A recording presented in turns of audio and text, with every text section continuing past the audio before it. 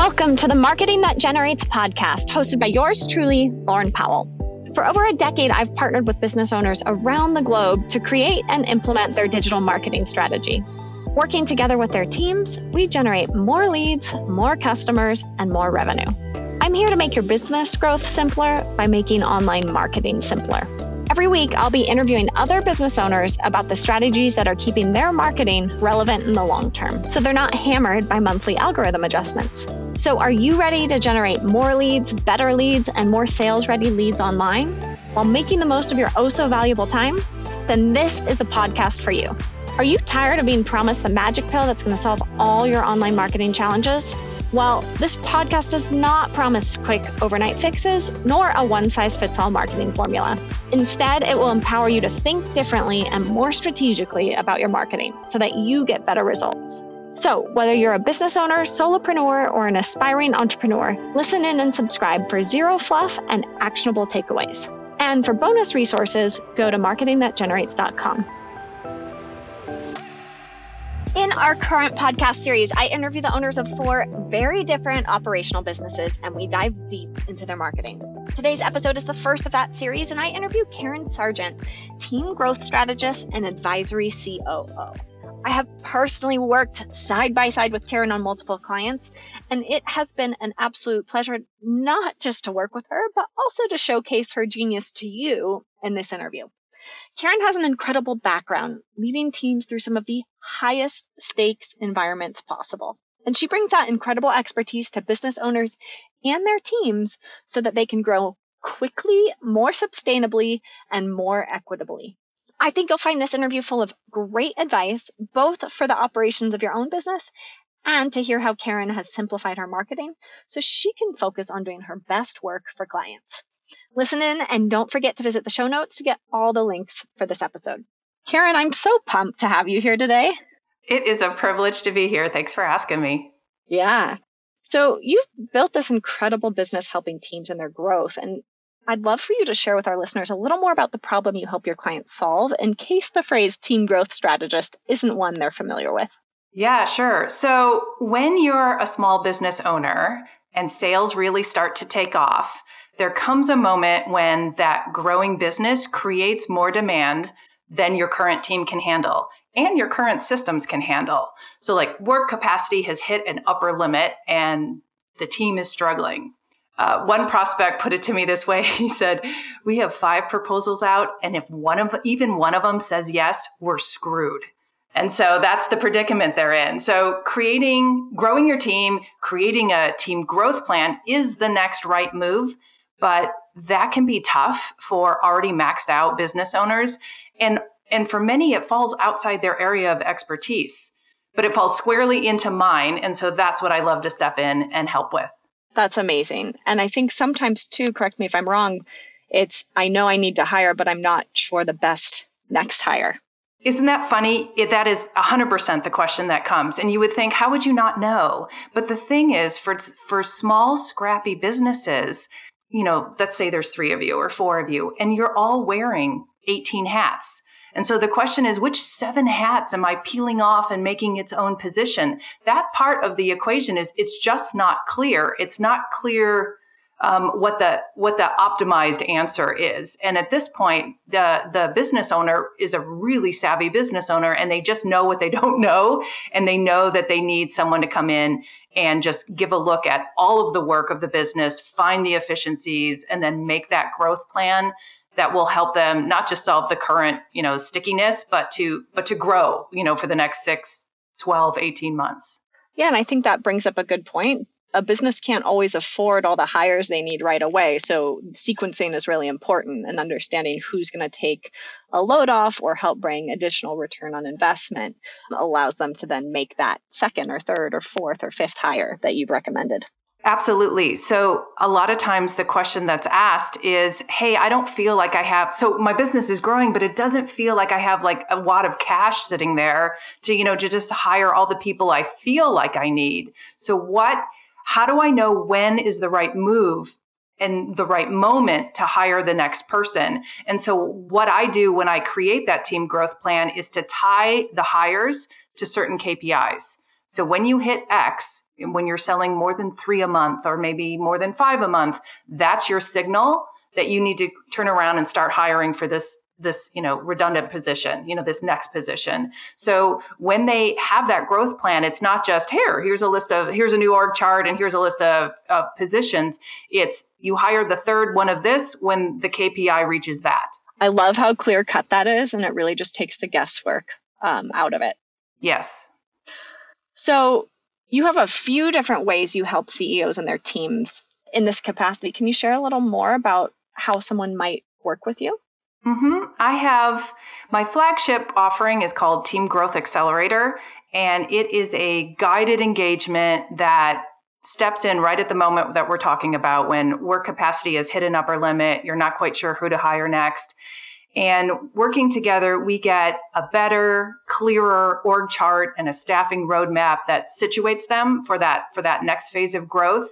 And I help them with creating a framework for a team culture that will emphasize transparency and consent and accountability and all of those things that business owners want on a team, but it's not always super easy to figure out how to engineer that into your daily work.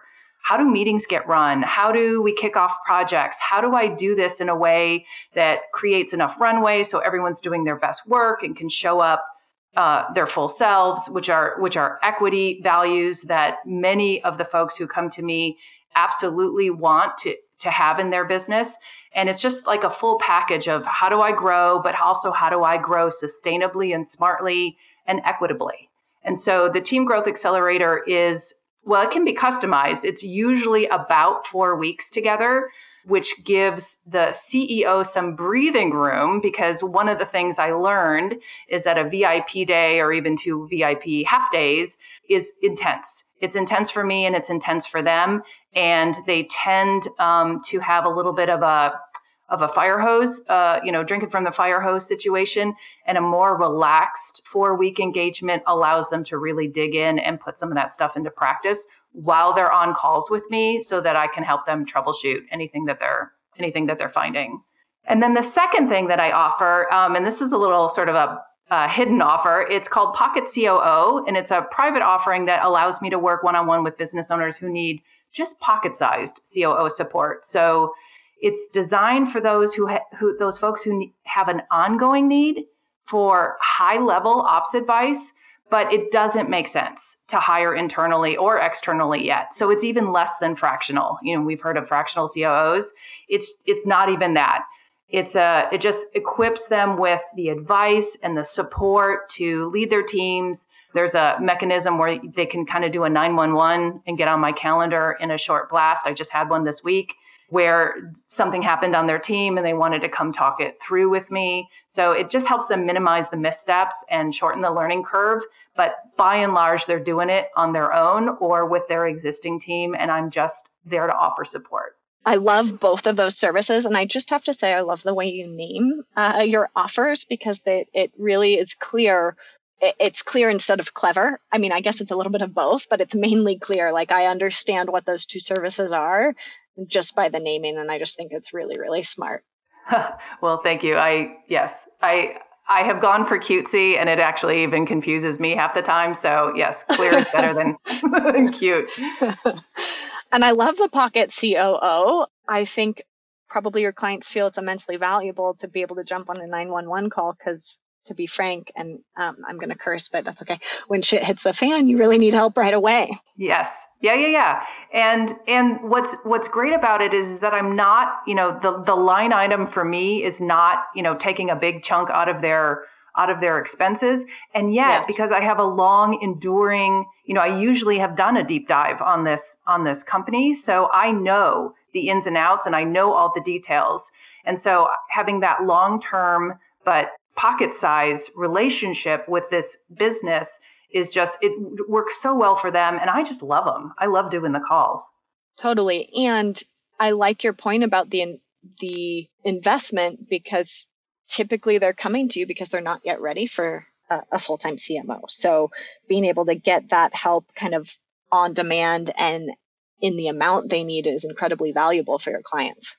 Yes, I totally agree. There's many companies that do not need, or businesses that do not need a standing, even fractional COO in their business. Their OBM or the project manager is completely capable of running the day to day, and even sort of troubleshooting sort of the day to day stuff that goes on.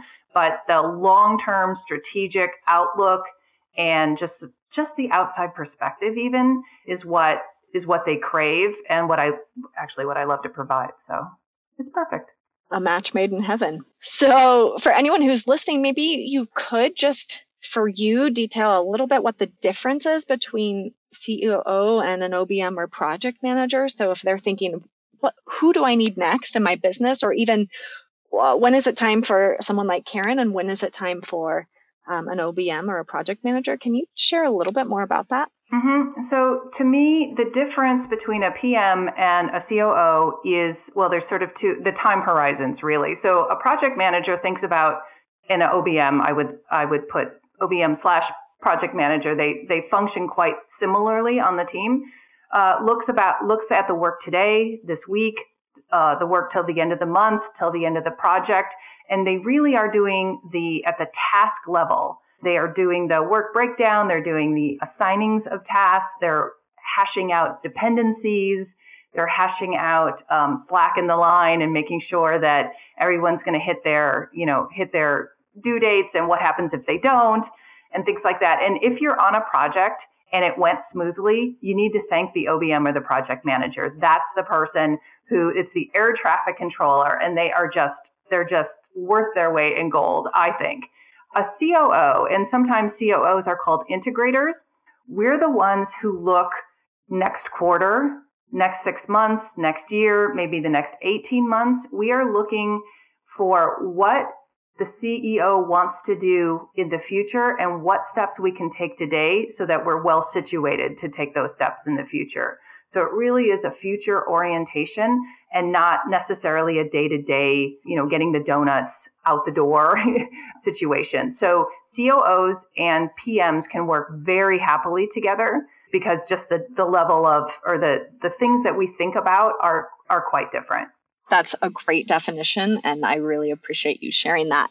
So one more question for you, sort of along those lines, and you hinted at it earlier, which is this kind of consent and transparency and almost culture that you're helping building. I imagine that makes shipping the donuts out the door also easier, if that makes sense. Meaning sometimes when you're growing, things can be really crazy in the day-to-day.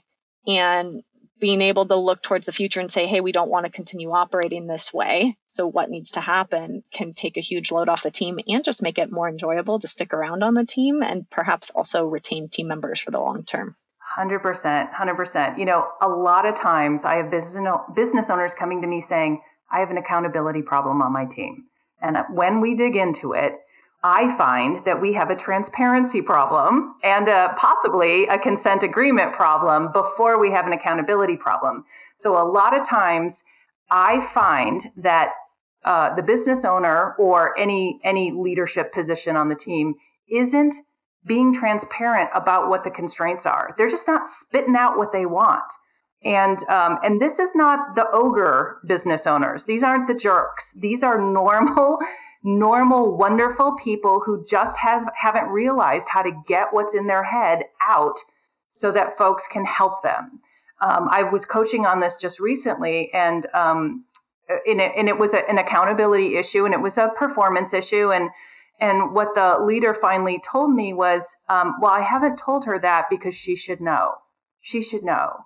And I said, well, that's an invisible yardstick. It's not that you're not measuring her with that yardstick. You're just not telling her that you're measuring with that yardstick. So that's not fair. Let's spit it out.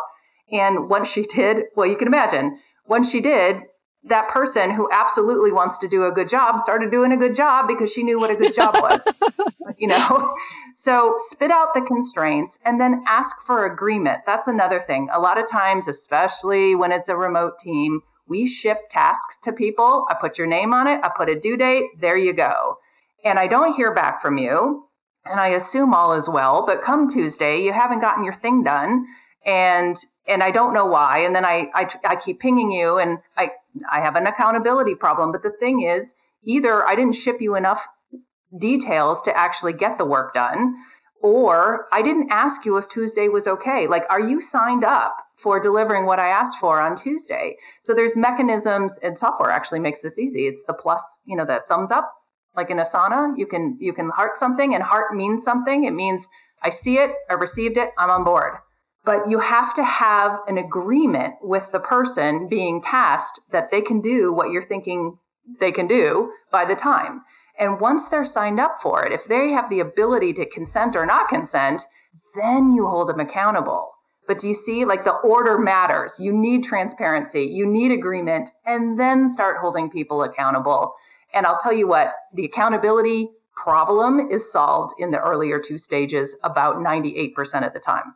I 100% believe that because I've seen the same in all the work I do with teams. And I find typically if you have the right person in the role, that giving them more transparency and consent means they're able to contribute at a higher level. And they quite frankly enjoy that more than just being shipped a task and without understanding why or when or how, and feeling like, oh my gosh, I have to pull this off last minute on top of the 1,000 other things on my plate.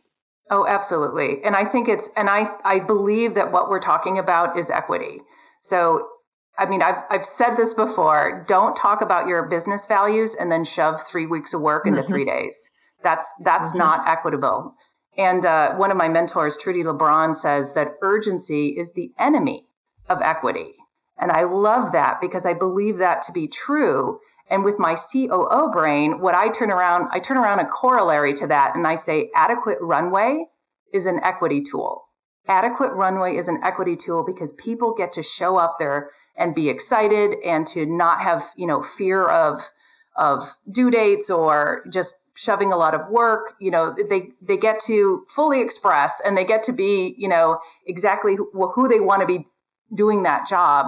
And proper runway is not just a good business practice. I think it's an equitable business practice. My mouth is kind of like dropped open over here because I'm just digesting everything that you're saying. And I think it's such an important point and distinction that it's and I'd love for you to dive into it a little bit more about why it's not just good business practice, but also equitable and what it means for the rest of the team. Because I think sometimes maybe there's a disconnect between what the business owner wants to do and the urgency they have for the goal or desired outcome and what the team can actually pull off and sustain in terms of growth.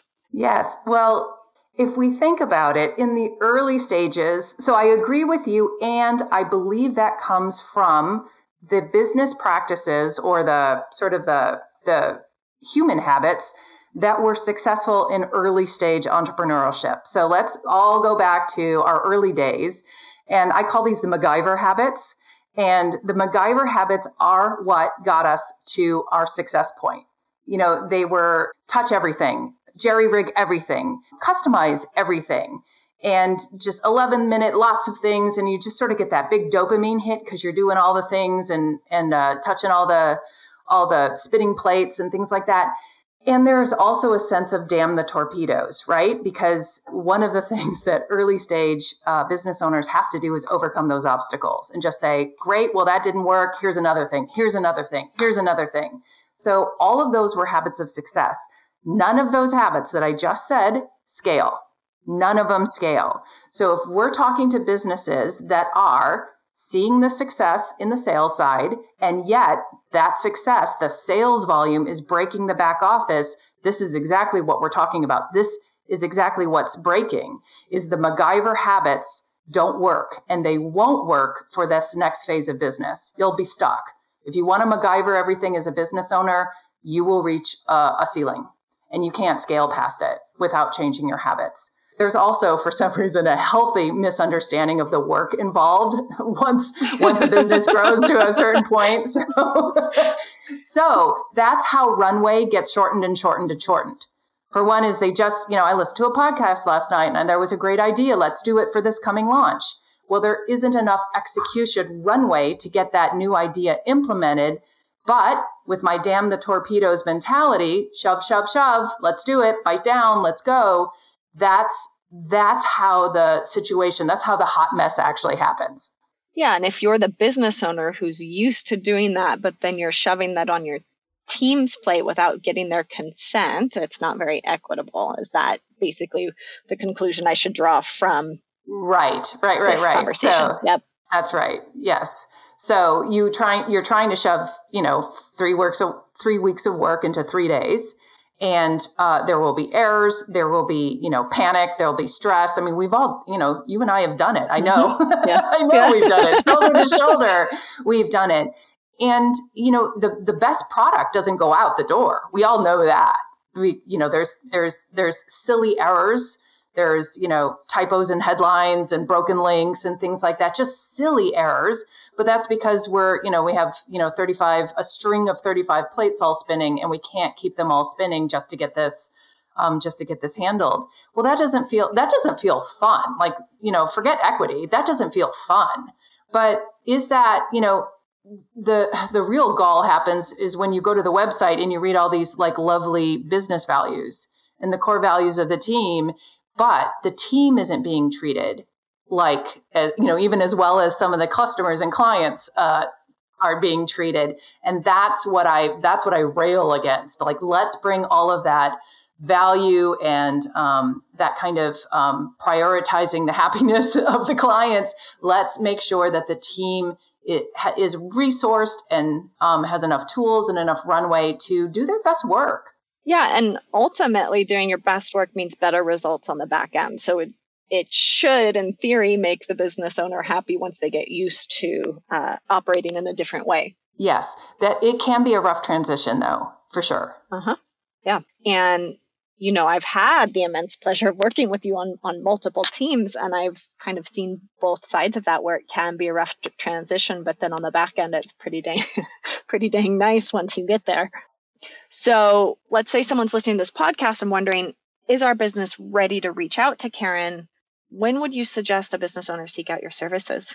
Well, it really is a pain point. So if you're feeling the pain point of too much work coming in the door, which is kind of I always laugh when I say that, because that's the ultimate, like we're trying to, get the sales volume. And finally, when you've licked that problem, oh my gosh, there's another problem. But if you are scared to sign the next client because you think, your team's going to cry or secretly unplug your Wi-Fi or something like that, when work capacity has hit that upper limit and you don't know what your next move is, that's when I can be of the most help. I love that. And it's pretty easy to know when that's a problem. That's a problem. Right. I do know. So, Karen, I'd love for you to share a little bit more about your story. Like, why did you start this business? What inspired you to venture off on your own? And kind of what were you doing before all this? Well, yeah. What happened, the reason I started this business was good old-fashioned burnout. I was working for the government. I was overseas in a war zone for most of the previous decade. And to say burnout, I had some health issues, some significant health issues, and I just couldn't do the work anymore. And it was a gut-wrenching thing because it really was my heart's desire. It was what I went to school for. It was counterterrorism, and it was what I went to school for. It's where my head was. It's where my heart was. And I really did have to pull the plug, which was a little bit of a heartbreak. And I sold my house and moved to the ocean and licked my wounds for a bit. And the only thing I could think about doing, because leaving that career behind, it's not like you can do freelance counterterrorism, right? It's not like you can do counterterrorism from the beach. So I didn't know what to do, but all I did know is that I did not want to walk into a building at 8 and walk back out at 5. That was it. That was the one constraint. And so I sort of tried to figure out, well, what is it that I can sell? And then I realized that I had these, the transferable skills of leading projects and leading teams during some pretty epic constraints, shifting priorities, motivating folks when the chips were down and when things were really convoluted. And that kind of leadership and project leadership were the transferable skills. And then I got into the online gig. I don't know how I heard about it, but I got into the online gig and started selling first project management and then launch management. But very quickly, I was moving up to being the advisor, mostly because I'm mouthy. And I would just basically say, there's a smarter way to do this. Hey, there's a smarter way to do this. Hey. And you say that enough, and people thankfully started listening to me. And then I became the person who would look at a system and try to revamp it and look at teams and try to resituate them so that it was meeting the work and meeting the objectives just so much better than just biting down and brute forcing it, which if there is a term for how work gets done here in the online space, brute force is the phrase. Yeah. So true. So let me, I could say a lot about that, but let me go back and just say, like, I think you're the biggest, like, I just think you're such a badass, and to come from such a high stakes environment and have to pivot due to circumstances, but bring all that amazing knowledge and know-how, to me, at least when I've worked with you, just makes you stand out as one in a million, because most people don't have your background and they can't do what you do just by the nature of you were in some pretty high, I'm guessing you were in some pretty high stakes stuff, and a launch probably feels pretty low stakes in comparison. Yeah, I think there is a bit of that. I used to joke and say there's no crying in launching, although I have cried. But I really do feel that sometimes people do treat like launches or getting that sales page up in time as, the world's going to end if it doesn't happen. And my reputation is at stake, and all of those extremely high stake, and they're false. They really are false. I've been shot at, so I kind of know what high stakes is and what high stakes isn't. And that button being broken isn't particularly high stakes. Yeah, and it allows, at least from my standpoint, allows you to lead with a pretty calm demeanor, but also to point out, like, hey, this brute force situation is not something that's sustainable, nor does it need to be, because this isn't the end of the world. If this launch doesn't go well, or if this launch needs to go better next time, hey, here's a better way to do it, and let's figure that out. And I also resonate a little bit with your story because I started my own business on the back end of burnout. And I think a lot of people that I've interviewed on the podcast have similar stories, and that whatever they were doing wasn't fulfilling or wasn't filling up their cup or wasn't allowing them to do their best work. And they said, screw it, I want to go do my best work in a different way. Yeah, I do think the online world is a little bit, well, it started off as sort of the island of misfit toys, like all of us who couldn't, for whatever reason, didn't want to be in corporate America. But I do love it. The wild, wild west of it is actually one of the appealing things for me about the online world. Yeah. Yeah. And it probably still feels a bit like the wild, wild west, even though it's not so new anymore. And question for you around what you said earlier about remote teams.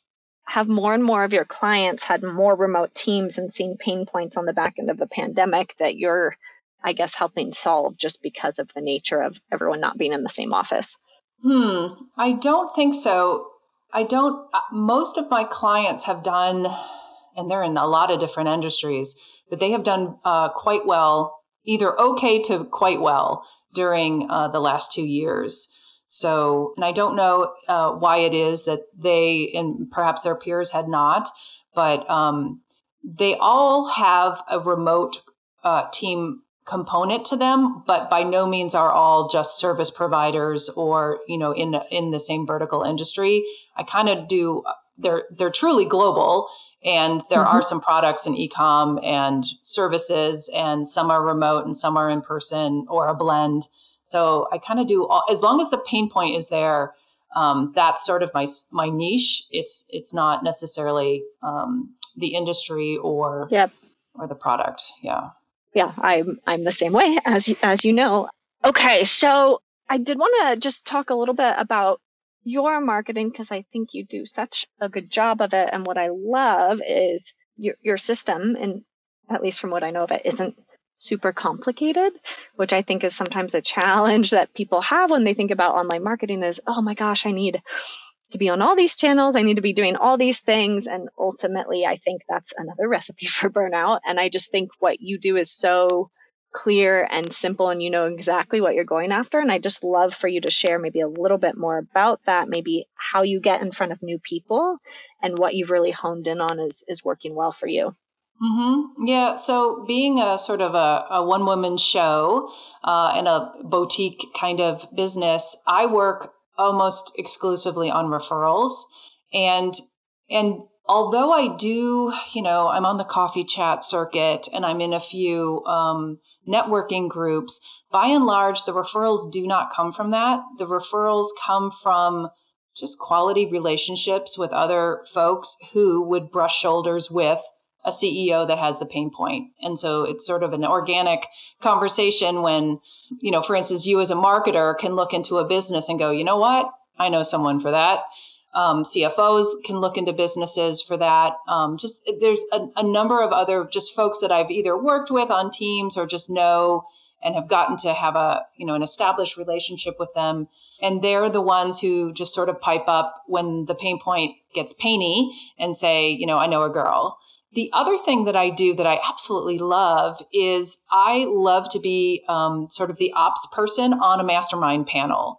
So a lot of times, I think it's kind of the new thing where if you have a high-level mastermind group, you do have a panel of experts that can do a deep dive into, all the different areas that a business could need, and showing up because teaching and educating and having a longer conversation. So not a 60-second reel, although I do those from time to time, but a 60 or 90-minute workshop is where I shine the most. So when I get the opportunities to do a breakout session or to be on a panel in a mastermind or have any sort of like teaching appearance, podcasts as well. Those are the things that really kind of suit the way I like to show up and kind of how I'm good at it. So I try to emphasize those. And yes, it was us, when I decided to stop taking retainer clients and sort of do this sort of project-based business, I did lay a lot of bets just to see what was going to pan out. So these were the last men standing as far as I liked to do it. And it seemed like that's where my folks were coming from. So weaving in all of that, I do have a little bit of social that I do mostly on Instagram. I like that because that just seems to be the platform where my folks will just go see if there's lights on. When you hear about somebody and you need to go find them, and as long as there's something to scroll and maybe hear my voice, because sometimes it's an intimate service that I provide. You're going to show up and talk about your dirty laundry a bit. So getting a sense of me and being able to get a sense of me speaking and just seeing my face it makes the decision to reach out perhaps a little easier for them. Yeah, for me, I think about your Instagram as like your nurturing content because it's not necessarily where people might first hear about you, but it's how they kind of quietly stalk you while they figure out, okay, am I going to hire Karen? Is this the right next step? And you also have some great, in my opinion, standout items on your website that I think really helped someone to make that decision. So I'll just share the 3 pieces that I really love. But first, you have this great video on your homepage that really allows someone to interact with you right away. And then you also have a fabulous about page and a results page that shows like the proofs in the pudding. It's not just me telling you I do great work, but here are all the clients who are telling you that. And I just think it's really, really compelling. Yeah, that was the video as the hero image was sort of built from desperation and from trying to understand what my prospects would need from me. And again, it kind of goes back to they want to see and hear and get a sense of me before they would ever engage. But also I lacked photos. I didn't have a hero photo. And so when I was looking into different technologies, I saw an example of it was actually a lawyer. And he had the Video Ask, which is the software behind that video. He had it as his hero image. And I'm like, oh, I'm doing that. Necessity is the mother of invention. And what I really love about your site is it's not complicated, but it's very compelling. So I think sometimes people spend way too much time on their website and they think, oh my gosh, I need, 300 pages to explain who I am and what I do and help someone take the next step. But yours is succinct. I can never say that word. Succinct and leads people down a clear path of awesome. What is the next step. That's awesome. I love hearing that from you, Lauren, because I know as a marketer who's who I absolutely respect, to hear that I get an A from you is fantastic. Well, I think you know as well as I do how expensive and time consuming websites can be. And I think sometimes we overcomplicate them, just like perhaps sometimes you find your clients overcomplicate the work. I just think it's a stellar example of my marketing doesn't need to be complicated in order to be effective. Love it. Well, I'm DIY over there. I've done everything that you're seeing is something I've concocted, written, assembled. And so, yes, I keep it to the bare minimum. And it doesn't look DIY. So I like huge awesome. Shout out. Hooray. So, Karen, I want to wrap up with one final question, which is if you had to give someone else advice about, growing their business, if you're giving another business owner advice, what would that be if there was one piece of advice you could give them? This one for sure. Build metrics into everything from the get-go. Absolutely. I find that almost alarmingly, sometimes when I go into businesses, and these are decently sophisticated businesses, the revenue figure is up there, and they have ad spend and they have unit sales, and sort of everything in between is this mystery. And they do know that the more that they spend on ads, the more unit sales they get. And so but what they don't know is all of the other things that they do during a launch. How impactful is that? Could we drop it? Because everything, especially some of the launches where, they throw the kitchen sink at you. There's a PLC series and there's a webinar. No, wait, there's 2 webinars. There's bonuses that expire. There's a behind the scenes, student panel, all of those things. And we don't know what each is contributing to the end result. But the beautiful thing about remote sales and digital sales is that you can put a counter nearly everywhere. And it's easy to do. And then you just need the head to go back and look at the numbers and to understand what they mean. So maybe your folks don't have all of the bells and whistles, but build metrics even into the most basic things that you're doing to gut check your gut, and to make sure that you're making the right moves.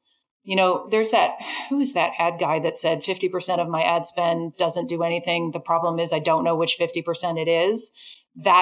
That's a very much a problem that can be totally solved in the digital world. There's no excuse for that because counters can be everywhere. So put your counters in and then start looking at the data to see what's what. You're speaking my language. I'm going to rant for a second with you because I see multiple 7-figure businesses have those 2 key metrics that you talked about and nothing else. And meanwhile, the team is fried because they're doing all the bells and whistles that quite frankly might not be moving the needle. And it's always pretty astonishing to me, like how are there no metrics in here? It's just crazy to me. Anyways, I 100% agree with your advice and think it's super valuable. And I guess if someone's thinking about, okay, how do I even think about getting those metrics in place? Is your advice to keep it simple? It is, yeah. I mean, it's always ask this is a piece of advice for those who are trying to figure out what should I be counting and how meaningful is it. Ask the business decision in English.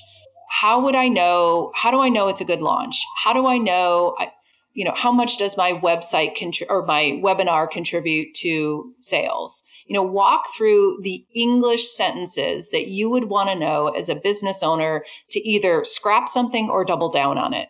Just ask those questions out loud. And those are the guiding questions for you to go back and put counters in those spots. So what are the drivers of your revenue? What drives your revenue? How do you know? Which one is pulling the most weight? I would start there on the revenue side for sure. And then you can go to the cost side later. Beautiful. Well, thank you, Karen, so much for sharing all your expertise. Where can our listeners go to learn more about your business and services? Well, you can go to that A+ website of mine that Lauren has endorsed so much. That's KarenSargent.com.